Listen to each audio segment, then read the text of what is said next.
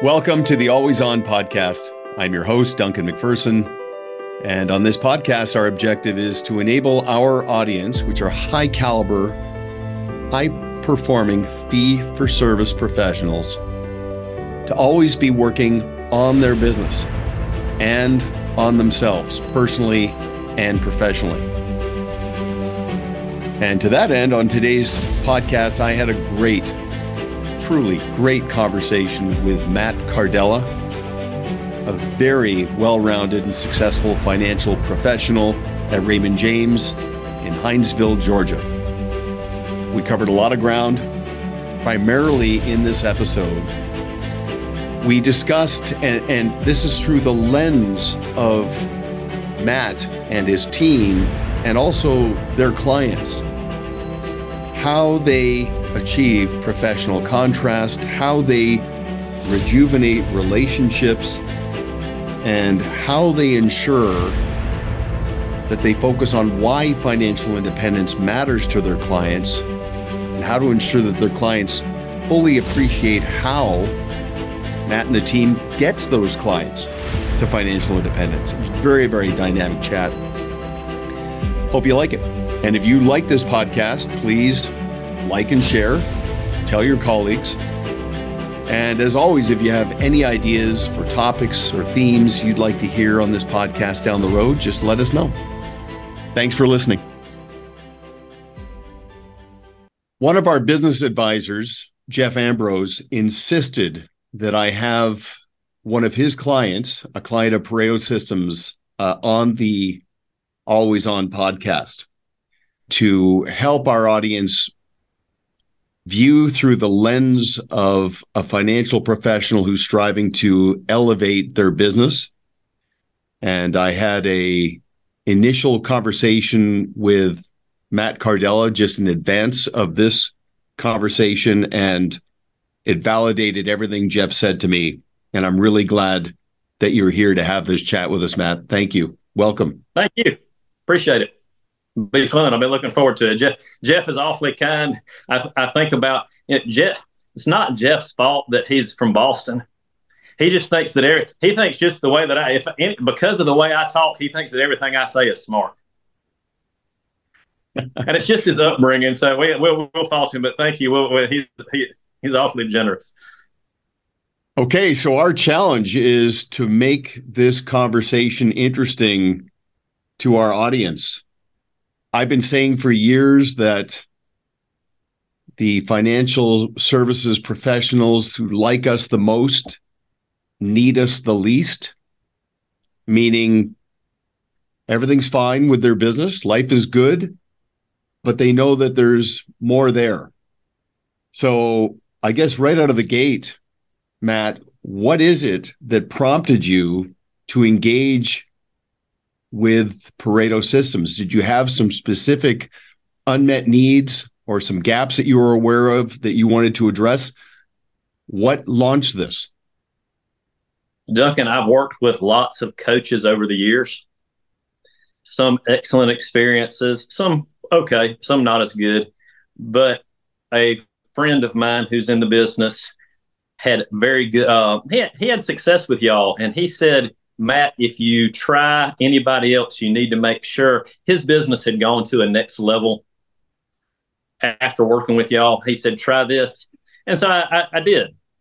Only 10 years after he told me initially to do it. And so at any rate, I did. And I knew that we had more. And when I say I knew that we had more, we always want to improve. And who doesn't? I mean, some people are wired for that improvement idea. I guess some people aren't. If they're not, then they probably shouldn't be. They probably wish they were. All that hot air is to tell you, we knew that there is more. We're just sometimes not sure about how to get to the next place. And one thing that I have learned over the years is there are technicians who do a great job at their specific area of expertise. And you're a fool if you don't hire the expert. You're a dummy. If you try to figure it out yourself, you might do it, but all education is very expensive. And I don't have time at this juncture to become that well educated. and y'all are the pros. And so, at any rate, we got to that place knowing, and we've had excellent experience with Jeff. He's a good fellow and a smart guy, and we've enjoyed it very much. Well, I agree with that fully. And just backing up 10 years, I mean, you don't want to rush into things, right? You want to be methodical. I'm very deliberate, Duncan. Very, very deliberate when we consider. So, well, we could probably have a interesting conversation about the law of diminishing intent, because I know we all get prompted with ideas and insights, and we don't always jump on that right out of the gate. But I mean, if it's lingering, then we just sort of wait for the stage of readiness, and then we take action. But I'm really glad you're here. Now, when you say more, that's very personal. I talked to an advisor at a conference over the weekend, and his idea of more was more personal time, more personal fulfillment, the permission to stop putting things off around his personal life, because he was all consumed with his business, his team, his business was growing. And he wanted the liberation that came from the order of best practices and process within his business so he could go and pursue things. We had a very meaningful conversation about how time seems to accelerate as we get a little bit older. So that was his version of more. What specifically was your version of more? More what? That's interesting that you say how personal that is. And more is a very broad brush to paint with. When I think of the more, I think about it in the business term. I want to be a bigger part of my client's life in a more meaningful way. So when I think about that, but this is a very intimate business if that's how you approach it and how your client approaches it. They don't have these types of relationships with other professionals most of the time. This is a very intimate and very personal relationship. And I know that there are things that we could be helping them with that even if they'd worked with us for many years, they may not have known that we were experts or experienced in that field. And so being able to do more for them in a personal way as that relationship has developed, that's one of the mores. I also am, from being a technician, I like to do more technical work. So I love to help people retire, and that's great. Those cases that are much more complex, we're good at that. How do we make sure that we're positioning ourselves where other people, our centers of influence, our great friends who are CPAs and attorneys and other business people, how do they know that we excel in those areas if our office staff doesn't even know how to communicate it, if I don't know how to communicate it? And so that 7 pillars idea and all the other pieces that Jeff has helped me with, it helped me to identify those things that we want to do the more, the things that we're good at the more, and then how to essentially to bring those to market and bring those to bear with the people that we help. That is such a great answer. I couldn't have asked for a better response.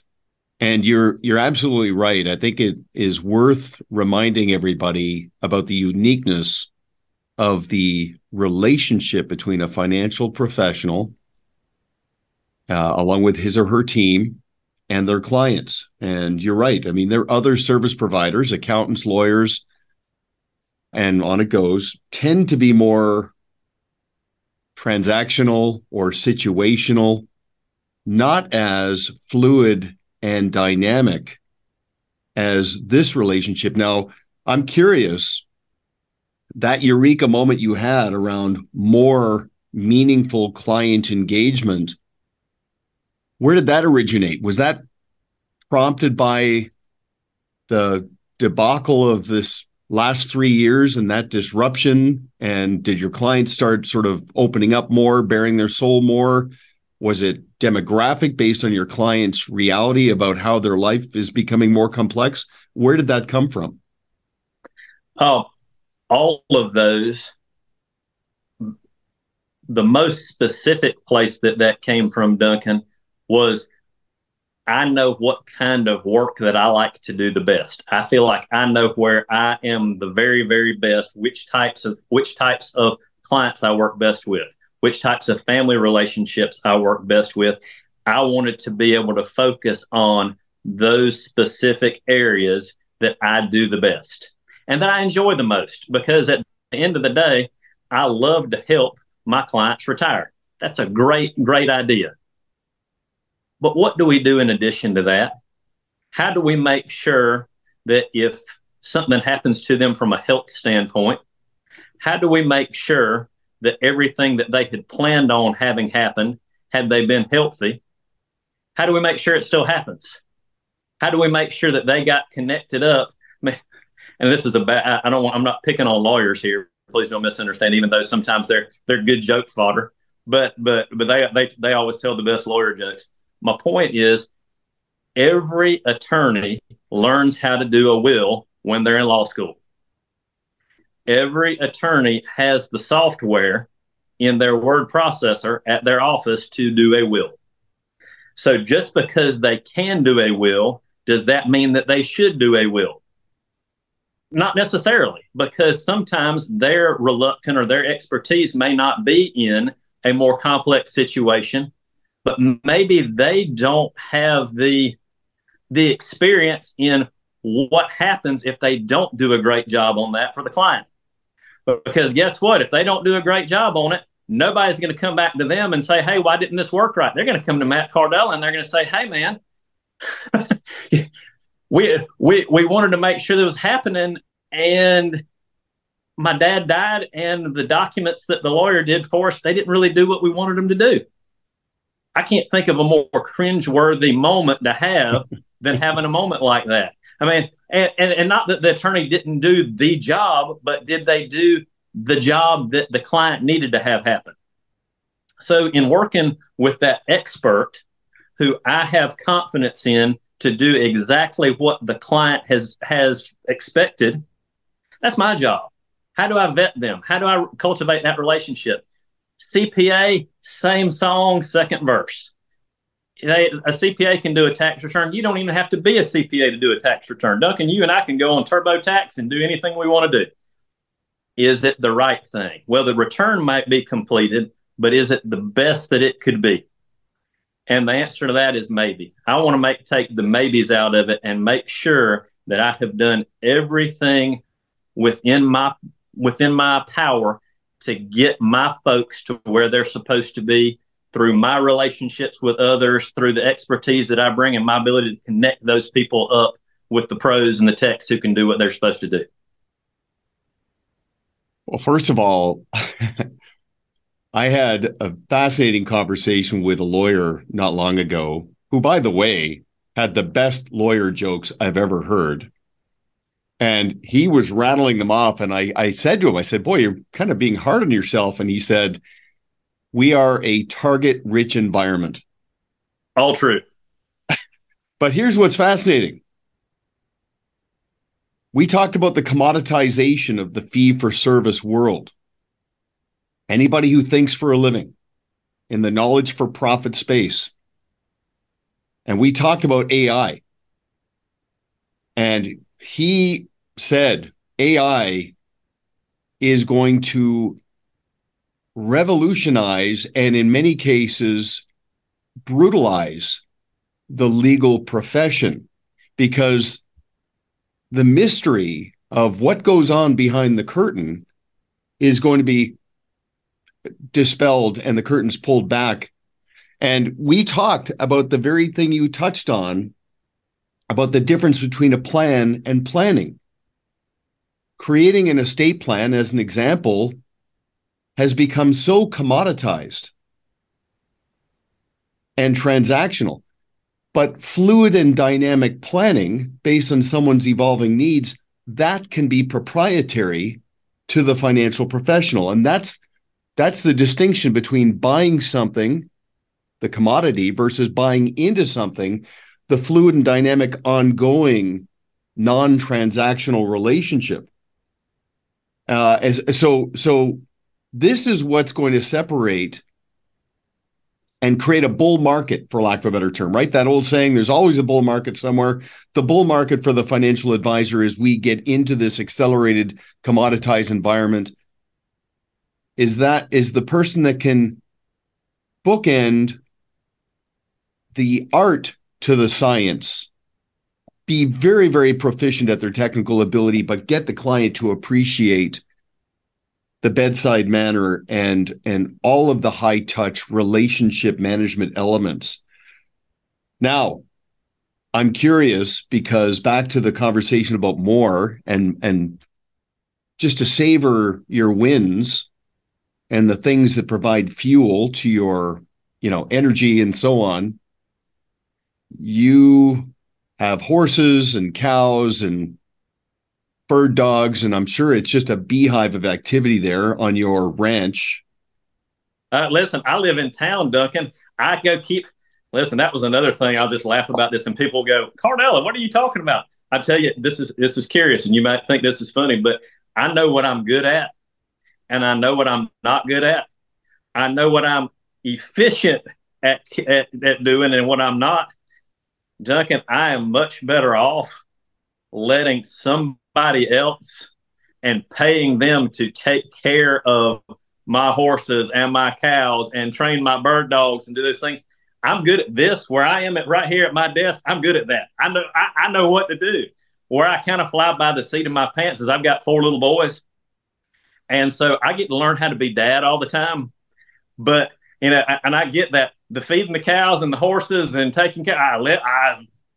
Cindy, I love her. She takes care of my stuff. So yes, she is awesome. I'm smart enough to know what I don't know, and I don't know about that. I let her handle that. Well, that's symbolic on the whole concept of outsourcing, right? Like Clint Eastwood said, a man's got to know his limitations. I mean, if you know your strengths and you outsource everything else, rather, that's just wise. I want to tell you something. I don't know if you know this story, because I am becoming, as I get a little bit older, more and more fascinated with horses. So I don't know if you know the story of Peo, the horse, and I might be messing this story up because I'm blanking a little bit, but I believe in Brazil, there's a horse that the owner takes into hospitals. I think I've seen a video about that. Sure. It is mesmerizing. The horse is not led. It's just free to roam the halls and enter the rooms in the hospital. The energy is incredible. I saw a video just today that somebody sent me of somebody that brought in a stroller into a stable and just put it in front of the horse with a new baby. And there was a connection, and the horse actually pulled the stroller closer and did the sniff. And I'm sure they looked into each other's souls. It was so profoundly powerful. Notwithstanding the fact that you outsource a lot of the day-to-day and the grunt work around your animals, is that a fuel for you, having those animals in your life? And so I never thought, Duncan, I'm 45 years old. I had never, ever been on a horse in my life until I was 40. Didn't grow up around them, didn't know anything about them. And I will tell you that if I didn't have anything else to do, I would go get up in the morning and go to the barn and saddle up a horse. And I would take my lunch and I would get on my horse and I would ride until we both got tired and got a little bit hungry. And then I would sit down underneath the tree and eat my lunch and take a nap. And then I would get back on my horse and I'd ride back to where I came. It's so fun. And the fact that it's a sport that I can it teaches you so much. And all of my boys ride except for my baby. He's not quite old enough to ride yet, but I put him in a carrier on the front of me and ride with him. They learn so much, and it's a sport and a hobby that we can do together. And there aren't very many hobbies that a 45-year-old dad can do with a 14-year-old son, a 10-year-old son, and a 7-year-old son. And you're all out there enjoying it together and learning so much. I mean, there's just not very many places that you can do that. And that is absolutely one of them. So I'm just going to jump ahead and assume that as your life and your business became busier and more complex, you started to embrace and deploy process more to liberate yourself to enjoy your own prime time with your family. But also, there's certain expenditures of effort that are fuel. And so I'm going to assume that in your work-life balance, that is tremendous fuel. It is fuel. It is fuel. The times that you get to spend. I don't know about your family, but you have children. I do, yeah. Okay. So when you think about are they grown? Are they at home? Yeah, they're a little further down the path. They're actual people now, 23 and 21. But I'll tell you something. I had no idea how gratifying being a father of adult children would be. I mean, it's not unlike my relationships with our clients. I'll be the first to say I get more out of the interactions than they do because of what they reveal to me. And I read a quote, I think it was Elon Musk who said, I chose to have kids. They didn't choose to be born. Therefore, they owe me nothing. I know I owe them everything. And that's such an important mindset. Mm-hmm.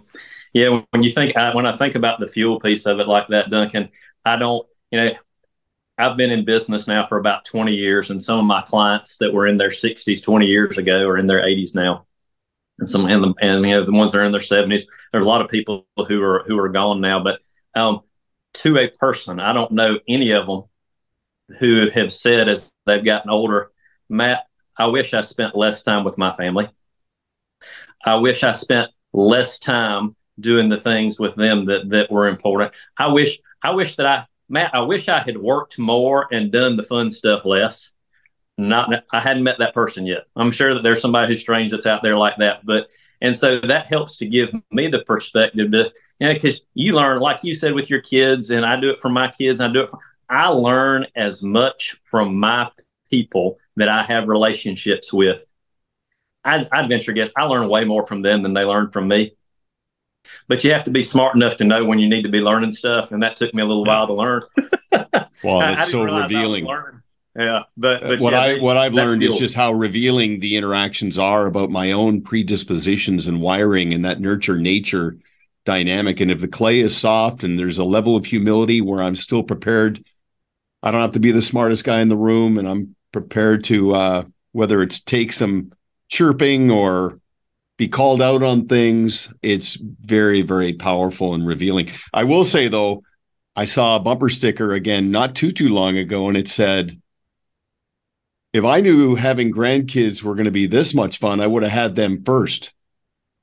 So we'll see how that goes. But no. Sure. Okay, so we got the personal side. Let's pivot back to the professional side.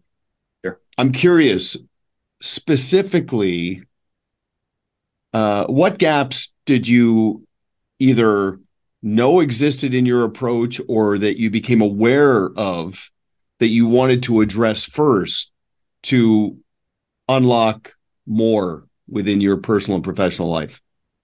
Sure. As Yvette, who runs my office, she and I have worked together for 20 years. As any relationship that's a long relationship like that, you get to know people very, very well. But you also can get into, I don't know, you can get into some ruts, and you can get into some things that it's always been like this, and this is why it is, because it's always been like this. And when you upset that status quo, it can be upsetting. Mm-hmm. For fear of not, I don't want to sound like Yogi Berra or anything, but to upset the status quo can be upsetting because it's upsetting. And so, one of my great friends, who I spend a lot of time with, he's been very successful in the construction business, and he always laughs and says, "Matt, I want to make sure I am by far the oldest guy in my business." And one time I looked at him, I was like, why is that? He said, because all these young people have great new ideas. He said, my ideas are the same old ideas that I've always had. These young people, they got really great ideas. And I said, okay, that makes sense. And you can kind of carry that into a lot of different directions, but learning that you have to have some influx of new ideas and new ways of doing things. You can know what you need to do, but another friend of mine said, knowing something doesn't change anything. You got to do something about it. And so making that decision that we knew we needed to have some defined roles. Also, in I brought on another new advisor, and I brought on another licensed admin lady here in the office.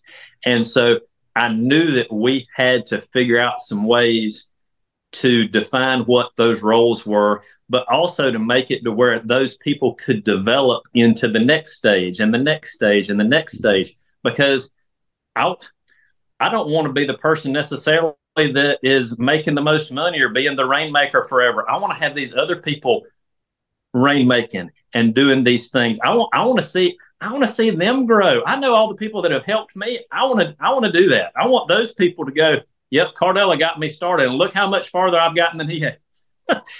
and so when I think about that, we had to identify the holes in our process.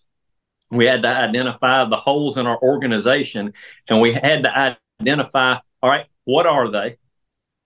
What do we need to do to address them? And am I equipped to address those, or do we need to do X, Y, and Z? And so it was, we knew that there were some issues, and they weren't big. I mean, on the surface, man, it looks like that's the best well-run, well-oiled machine that there is. But when things aren't quite what they need to be, but you have to be smart enough to know that there's experts that'll help you address them. And that's what Pareto and Jeff specifically has done.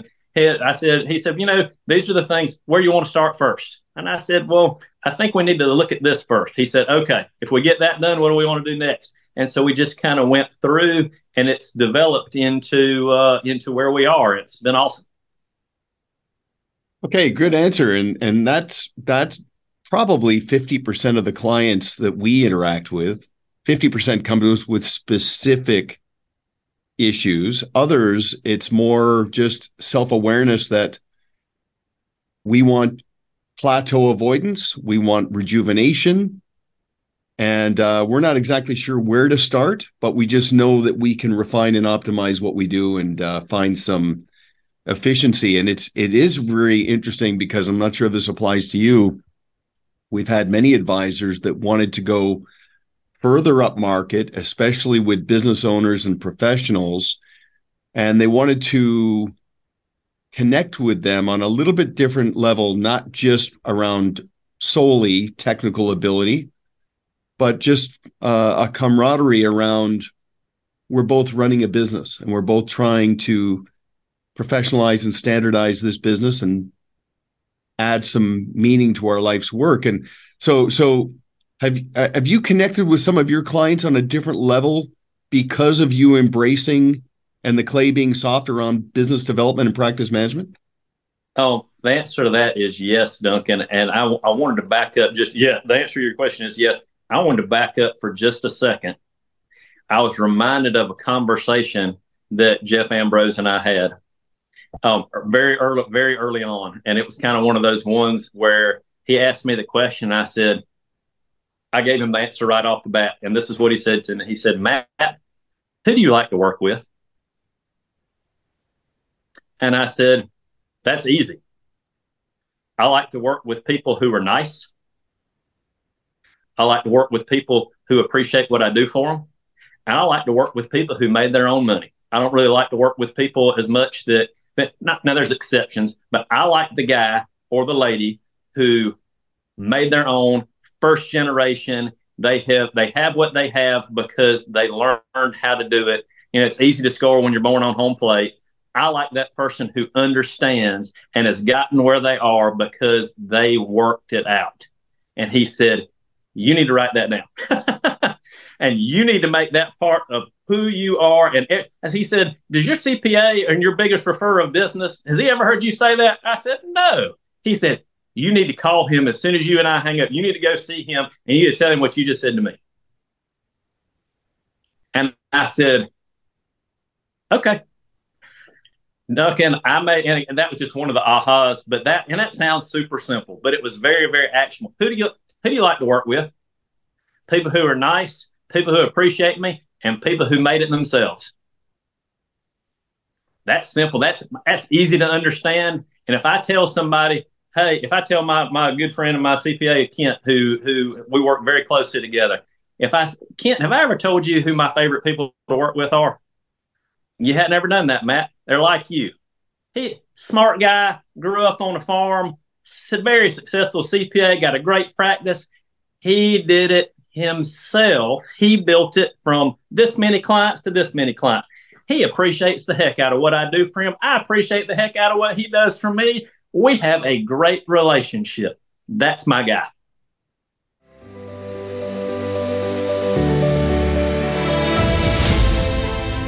A customized podcast can add credibility and efficiency to your communication efforts. Sifting good prospects from the mass of suspects, staying top of mind with strategic partners, and activating more advocacy from existing clients can be achieved with a turnkey approach. Learn more at proudmouth.com.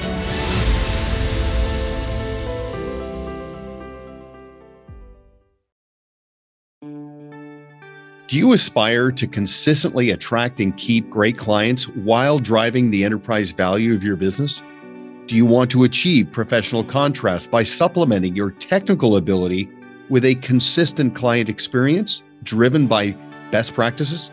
The Blue Square Toolkit brings the proven Pareto Systems philosophy and process to life in a way that tethers your team so that you can competitor-proof your clients, gain their full empowerment, and attract quality referrals, all while restoring liberation and order in your life, and all in an intuitive, easy-to-use, turnkey solution. Visit bluesquaretoolkit.com to get your 14-day free trial today.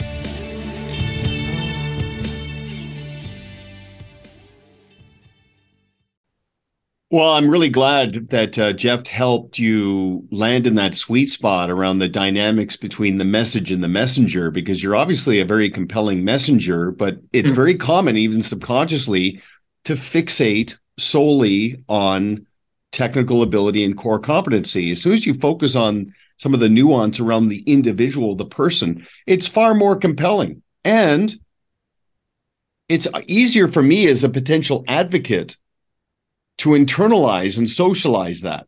I mean, if I'm your CPA or an influencer or a client, and I hear you say that, I can, first of all, hear the enthusiasm and the conviction in you saying it. It's so much more powerful than saying, I like to work with clients who have $5 million. Because totally, I don't know how much money my friend have. I mean, if I'm an accountant, I might know that just based on the technical, but that speaks more to who you're looking for around instead of who you're suited for.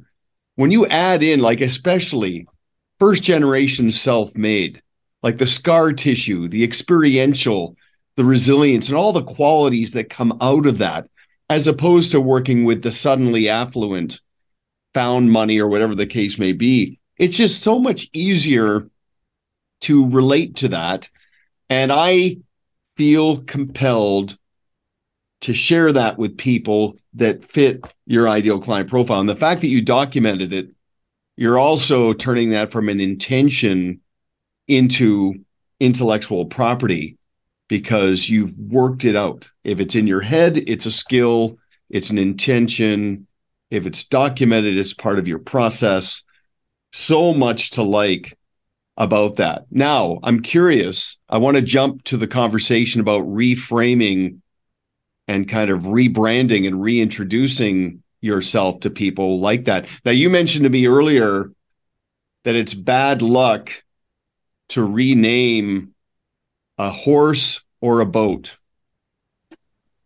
Okay, so that's interesting. I've never heard that before, but it does make sense. But it's clearly not bad luck to rebrand and reframe and rejuvenate existing long-term relationships that have maybe grown a little bit too familiar, just to add some energy. Is that something you've deployed in your business? The answer to that is yes, Duncan. I've never had an original idea in my life, so I'm gonna give credit. I always give credit where credit is due. I've got a great friend of mine. His name is John Crosby, and John and I worked through this concept, and we kind of came up with it together. And it was the concept of authenticity, what makes us who we are, what we do with those other authentic experiences, relationships, people, and things like that. And what we came up with is real commitments to real people for real causes. Now, when we think about real commitments, it's one thing for me to say, oh, well, if you give me $1 million in 10 years, we're going to have invested it this way and that, and you'll be able to retire. Okay, that's great. But are we committed to that? Is that a real commitment? Obviously, the person is real, but is that a real commitment to their success? Well, sure it is, but is that all the commitment is? I mean, are you tied to that? Are you fully committed? Are you all in for that? Are we in agreement? Is the cause of taking care of people at a much higher level and a deeper relationship, regardless of the money piece? Because too many people who do what we do, and I'm not trying to put myself on a pedestal or something like that, but the fact that so many people will do what you just said, I only work with people who've got $5 million or $10 million, or, well, I can't work with them because, they're in the drawdown stage of their retirement money. I'm not making as much money. I can't spend as much time with them. Okay, that's their decision. But when you're committed on a personal level to that particular client, and on top of that, that they know that you're not their advisor anymore. You're way more than that. When I talk about that intimate relationship that you have, when they know that you are committed fully to their success, that there's no plan A, B, C, D, you are the plan, it takes that relationship with those existing people to a whole nother place. And it's also a show me, don't tell me, because I love words. Words are nice. But when you actually make that commitment to that cause of them retiring or passing their money to their charity or to funding the endowment or the scholarship, it is a completely different. You're not the advisor anymore. It's so much more. I don't even know that there's a name for what we do when it's that. I mean, I think advisor cheapens it. Does that make any sense? I do get that. And I'm all over the place here as I hear you express this. Because, especially in this last 3 years, because of the obvious disruptions, but also just the way things have evolved and people, I think authenticity became a massive unmet need, a gap in people's lives where they realize this world has gotten so cosmetic and superficial. What's real? I mean, what's real in the digital? Because authenticity attracts authenticity. It's hard to put your finger on it, but you can feel it. You can sense it. Your instincts are drawn to it. Now, I want to jump back to something. You said real commitment, real causes. Was there a third real there? All right. So there's real commitments to real people. Real people. And real causes. And you hit it on the head, Duncan, because there are so many opportunities to have artificial commitments to artificial people, sort of. I mean, are we going to be working on something together? Is it just something? Hey, are we talking about the weather because you really want to talk about the weather, or is this just we're just making conversation? Is it a real cause, or is this just something that, hey, this is what I think is on my mind today, and then tomorrow it'll be something different? Now this is, and that artificial piece, because of social media and people not meeting in person, and are you really talking to a person, or are you talking to AI or chat, or is it a bot? Or what is it? So yes, that authenticity piece of it is huge. Matter of fact, Ambrose and I even renamed our. We went from I forget what the terminology was. I don't remember if it was some kind of statement thing. We just said no, it's not that. I don't remember if it was vision or business or where. We just called it the authenticity statement. This is what this is who we are, and this is what it is. Okay, I love that. And this is where I was going to go. Sure. It's interesting. I've had many conversations with advisors about evolving the bedside manner from small talk, weather, just generalities, pleasant stuff, to everything revolving around the client and form, what motivates them, what interests them, what matters to them. It's interesting. Like, we expand advisors' thinking from, let's not talk about what you do. Let's talk about what it does and how it aligns with what a client wants. And that's why form as a framework is so powerful. My point is, you've got your authenticity statement. That's like this is who we are. This is our decorum. This is what governs us. I'm curious about actually branding your process, giving it an identity as an intellectual property. And if you haven't already done that, I think you should revolve it around the word real.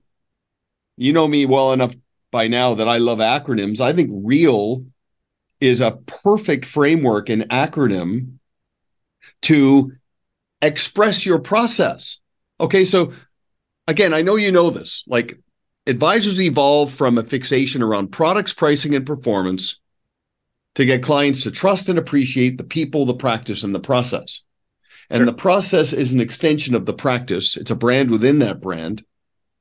But when I hear you talk about real commitment for real people with real causes, I look at the word real, and to me, the progression, how your process cascades, and then how the loop closes back to the revolving needs, are these four drivers, all framed in real.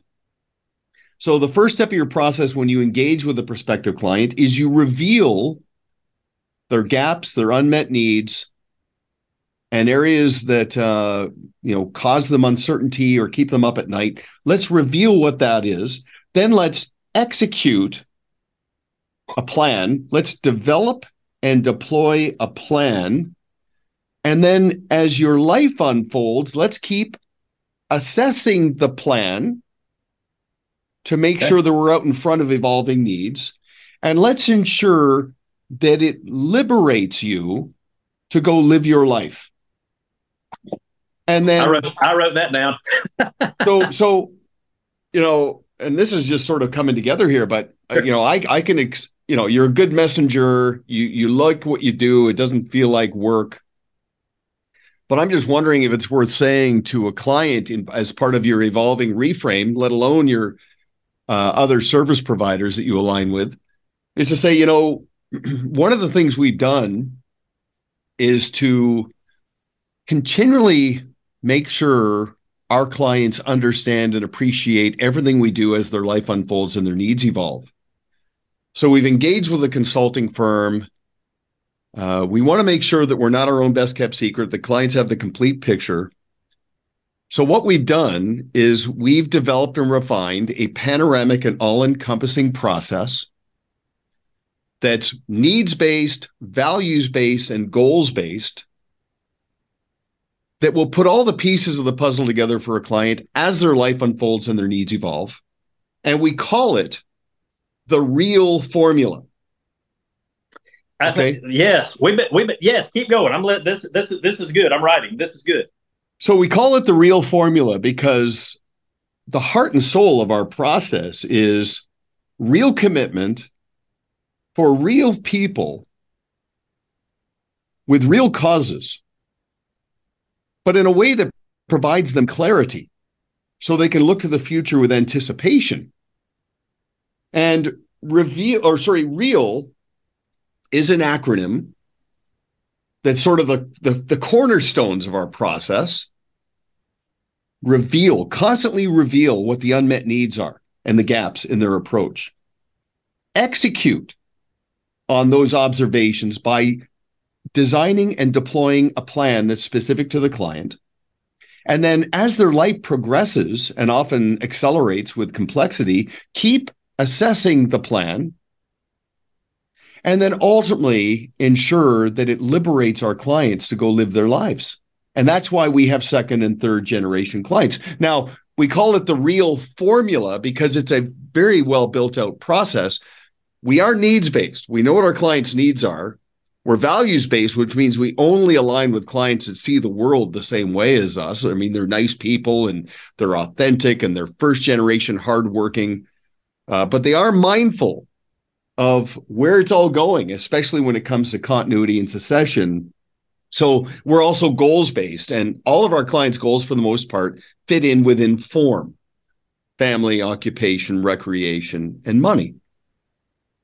So Matt, I'm just thinking like this might be a way to really punctuate the rebrand, the reframe, and the rejuvenation so that clients understand and appreciate your value fully and completely. They can internalize it. They feel like they belong to something even more meaningful than they initially thought. And it serves as a massive bridge to other strategic partners. And in terms of professional contrast, I mean, like you were saying earlier, getting an accountant or a lawyer to just sit back and go, I have never heard of this depth and breadth of value ever in my career of interacting with financial advisors. I think that might be a way to actually give it an identity and some personality that's a supplement to what you've already built out. This was worth our time this morning. Thank you, Doug. I like that. I wrote it all down. That's the next step. Thank you. That's good stuff. You and Jeff, your team and Jeff have already put your business in that proverbial red zone. What just gets me very excited about our interactions with our clients is creating intellectual property, proprietary assets as a fee-for-service professional that are yours. And as a client, I can only get this from you. And this has nothing to do with anything promissory around a product, how it performs in the short term. This is how you decommoditize and demystify your value and, frankly, depersonalize so it's not the Matt show. As a client, I'm not just connected to Matt. I'm as connected to the practice and the process as much as I am to Matt and your team. But I think let's make sure we get a recording of this sent over to you and Jeff, and you guys can work on this if you guys want to bring me in to sort of round it out. That'd be awesome. And make sure when we're done, you don't hang up right away, because I've got one more thing I want to add to this when we're done. But I love hearing the feedback when a financial professional goes back to long-term relationships that they've had for 7, 17, 21 years. And in a strategy and tactical meeting, they just simply say, look, I just want to make sure you have the complete picture. There's no mystery and you know where this is going. Let me reintroduce you to our value. And there's parts of our value in our process that aren't relevant to you yet, but as your life unfolds, I just want to make sure you've got the complete picture. And then reframing. So I know you've entered into that world.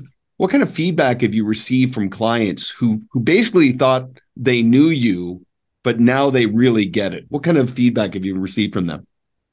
as you can imagine, Duncan, when people that you've done this level of work for, you're not just their advisor. It's way more than that. That's a big deal.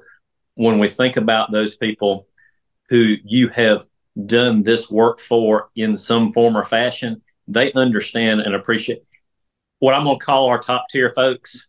We've been doing this for them for a very long time before it had a name. You know, you've been doing this because this is just what we do. This is what we do. This is why we do it. But now it has a name.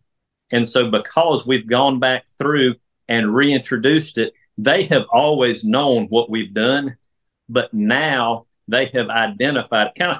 I always think about it like this. I had if you've never had a white F-150 pickup truck and you buy a white F-150 pickup truck, all of a sudden every place you ride down the road, you see all the other F-150 white pickup trucks. All of a sudden you're so aware of, you're like, there's one, and you never noticed them before. When I bring it to the attention of our clients, and not necessarily remind them, but we go through, all right, has anything changed with your beneficiaries? Do we need to add anybody to your trust? Is there anything that's changed with, we visited your health directive 2 years ago. Do you still feel like these particular pieces? Well, you know what? Maybe nothing has changed, but when they go to their coffee group or their golf group or their card group, and they start talking about stuff, Matt went through my health directive the other day. Do you have a health directive? Well, yeah, I do. Well, how old is it? Well, I don't know. I did it 10 years ago. You need to do that one. Who helped you with yours? Well, Matt helps you with everything. Why? He ought to be helping. Yeah, they had it. They didn't know. Now all of a sudden they're aware of it. Okay. And then the only thing I would add, the only thing just to pounce on that, I want your clients to go further with that and say, you need to address that. And Matt has a process that will address that for you. I wanted to actually go further than Matt will help you with that. Matt has a process that will help you with that. I want your clients bought into the thing that you've developed. That's a great point. Okay. Back to the F-150. I saw one the other day. It was the F-150E. And I'm thinking, that seems wrong. But hey, what do I know? I haven't bought into that yet. The electric pickup truck. I can't pull a horse trailer with a golf cart, so I don't know how it all works. Okay, thank you for rounding that out for me. Perfect. I'm curious. Okay, so through the client lens, the more they internalize the process, it helps them understand trajectory. And what's interesting about trajectory in life, critical life events, moments of truth, milestones, setbacks, things happen that nudge us off course. And the more bought into the process I am, the faster the mid-course correction occurs to get me back on track, because I call up Matt and I say, Matt, hey, long-term care, is that part of the process? Because I was talking to my wife over the weekend, and I'm just, as opposed to the client calling up saying, hey, Matt, I bought long-term care and I just wanted you to know that I got it from somebody else. Like, it's the mid-course correction dynamic is so incredibly powerful.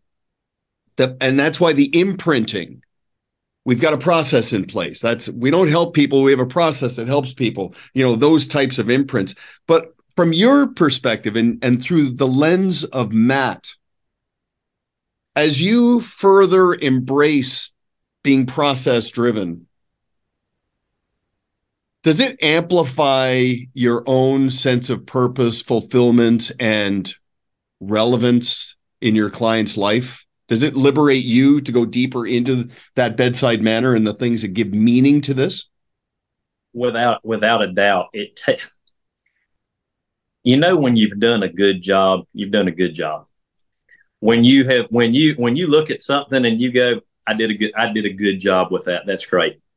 When somebody else looks at something and they look at it and they go, you know what, Matt did a really good job on this. We see everybody's work.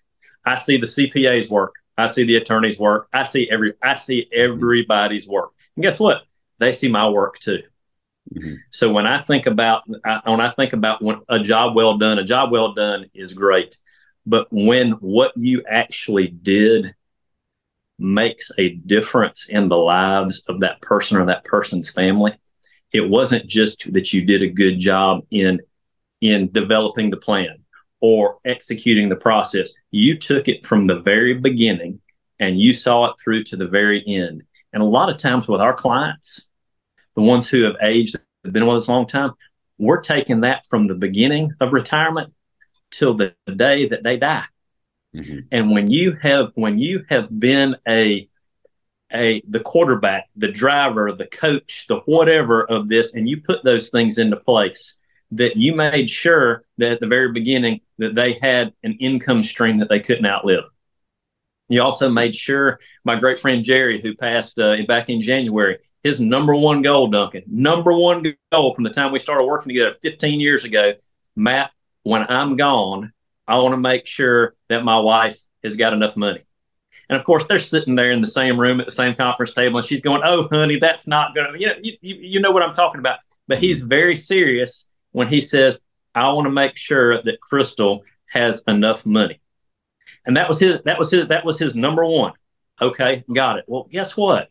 We made sure that she not only had enough money, that their children had enough money. We made sure that when his health started to fail, that we had the game plan already in place about how we were going to pay for it and specifically who was going to take care of it. We also had the game plan in place that when he left planet Earth, these were the things that were going to happen. And guess what? When I went to his house after he passed, his wife is sad. His family is sad, but they're not worried about money. And that's different. When you know that everything is okay and they know that everything is okay, everybody there knows that they're in a better position because they followed the process that you took, that journey that you walked that mile with them. You didn't just say, "Oh, well, go get this done at the lawyer's office and then let me know how it is. Go get this done at the account." When you walked them through every step and you went to the lawyer's office and you went to the accountant's office and you sat with their children and then it's at the, I mean, how can you not feel this right here for those folks? Well, game change. Matt, the feel, okay, I will never trivialize the technical impact, the measurable impact, the quantitative results that a financial professional provides, but understanding the why, how dynamic, not just how you do it, but why it's important to a client and the qualitative. I love when a financial advisor tells me about their monetary milestone that they achieved, a breakthrough they acquired. I love that. Sure. I love it more when an advisor tells me, "I love what I do. I've never loved what I do more than I do now." And then they get granular and they say, "I am more present at the birthday parties, the retirement parties, the graduations, the weddings, the christenings, the funerals, the events that I get invited to by my clients. I'm more present because I understand the role I played. And my clients are so generous with pointing me out They do. in those settings."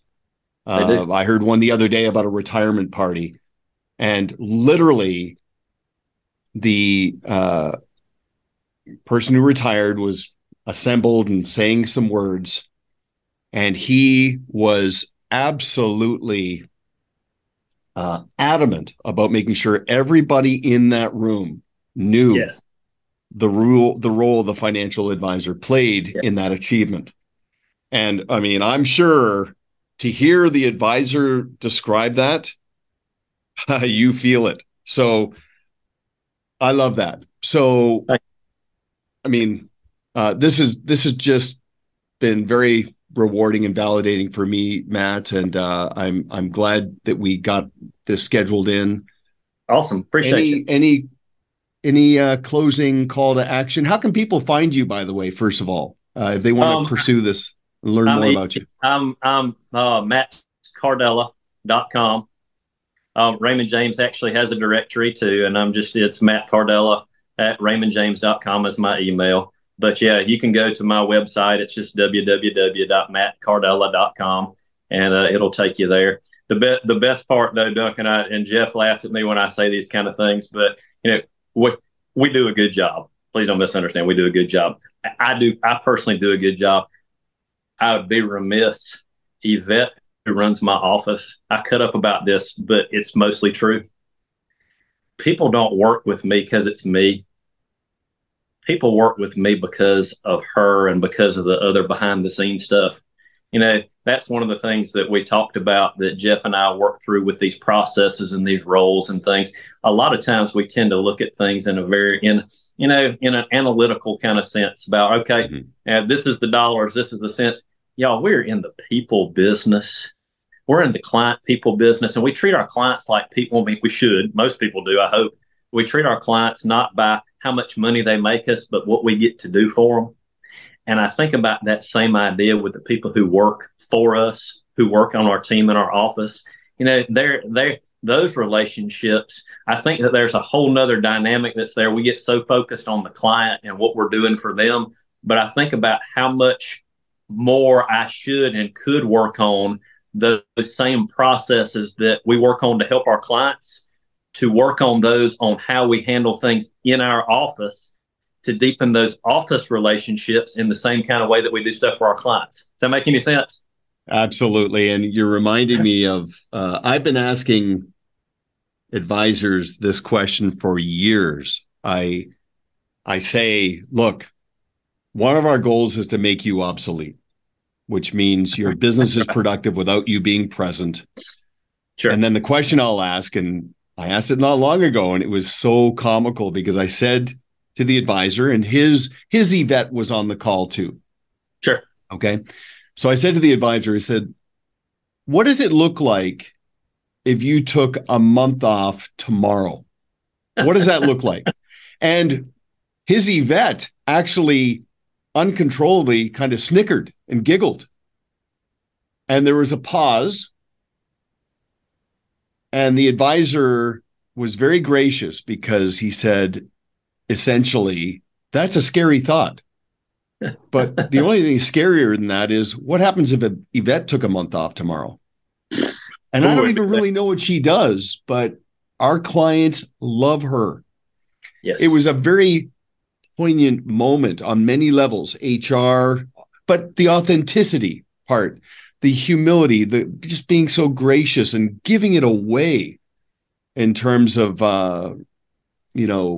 honoring everyone's role. It's such a powerful statement. So I'm glad you're there as well. And I'm glad you appreciate Yvette. And obviously it's a two-way street because she's been there for 20 years. So you've created a culture and an environment where she can thrive too. So that's terrific. So I just love having conversations with advisors that have broken out of the mindset of a book of business to an actual business. They run the business like a business. They think like an entrepreneur, and all the benefits that come from that reality. So, Matt, thank you very much. I hope I can get out to your part of the world and we can cross paths personally. But in the meantime, don't go away because I want to talk to you a little bit further. But thank you very much. Appreciate it.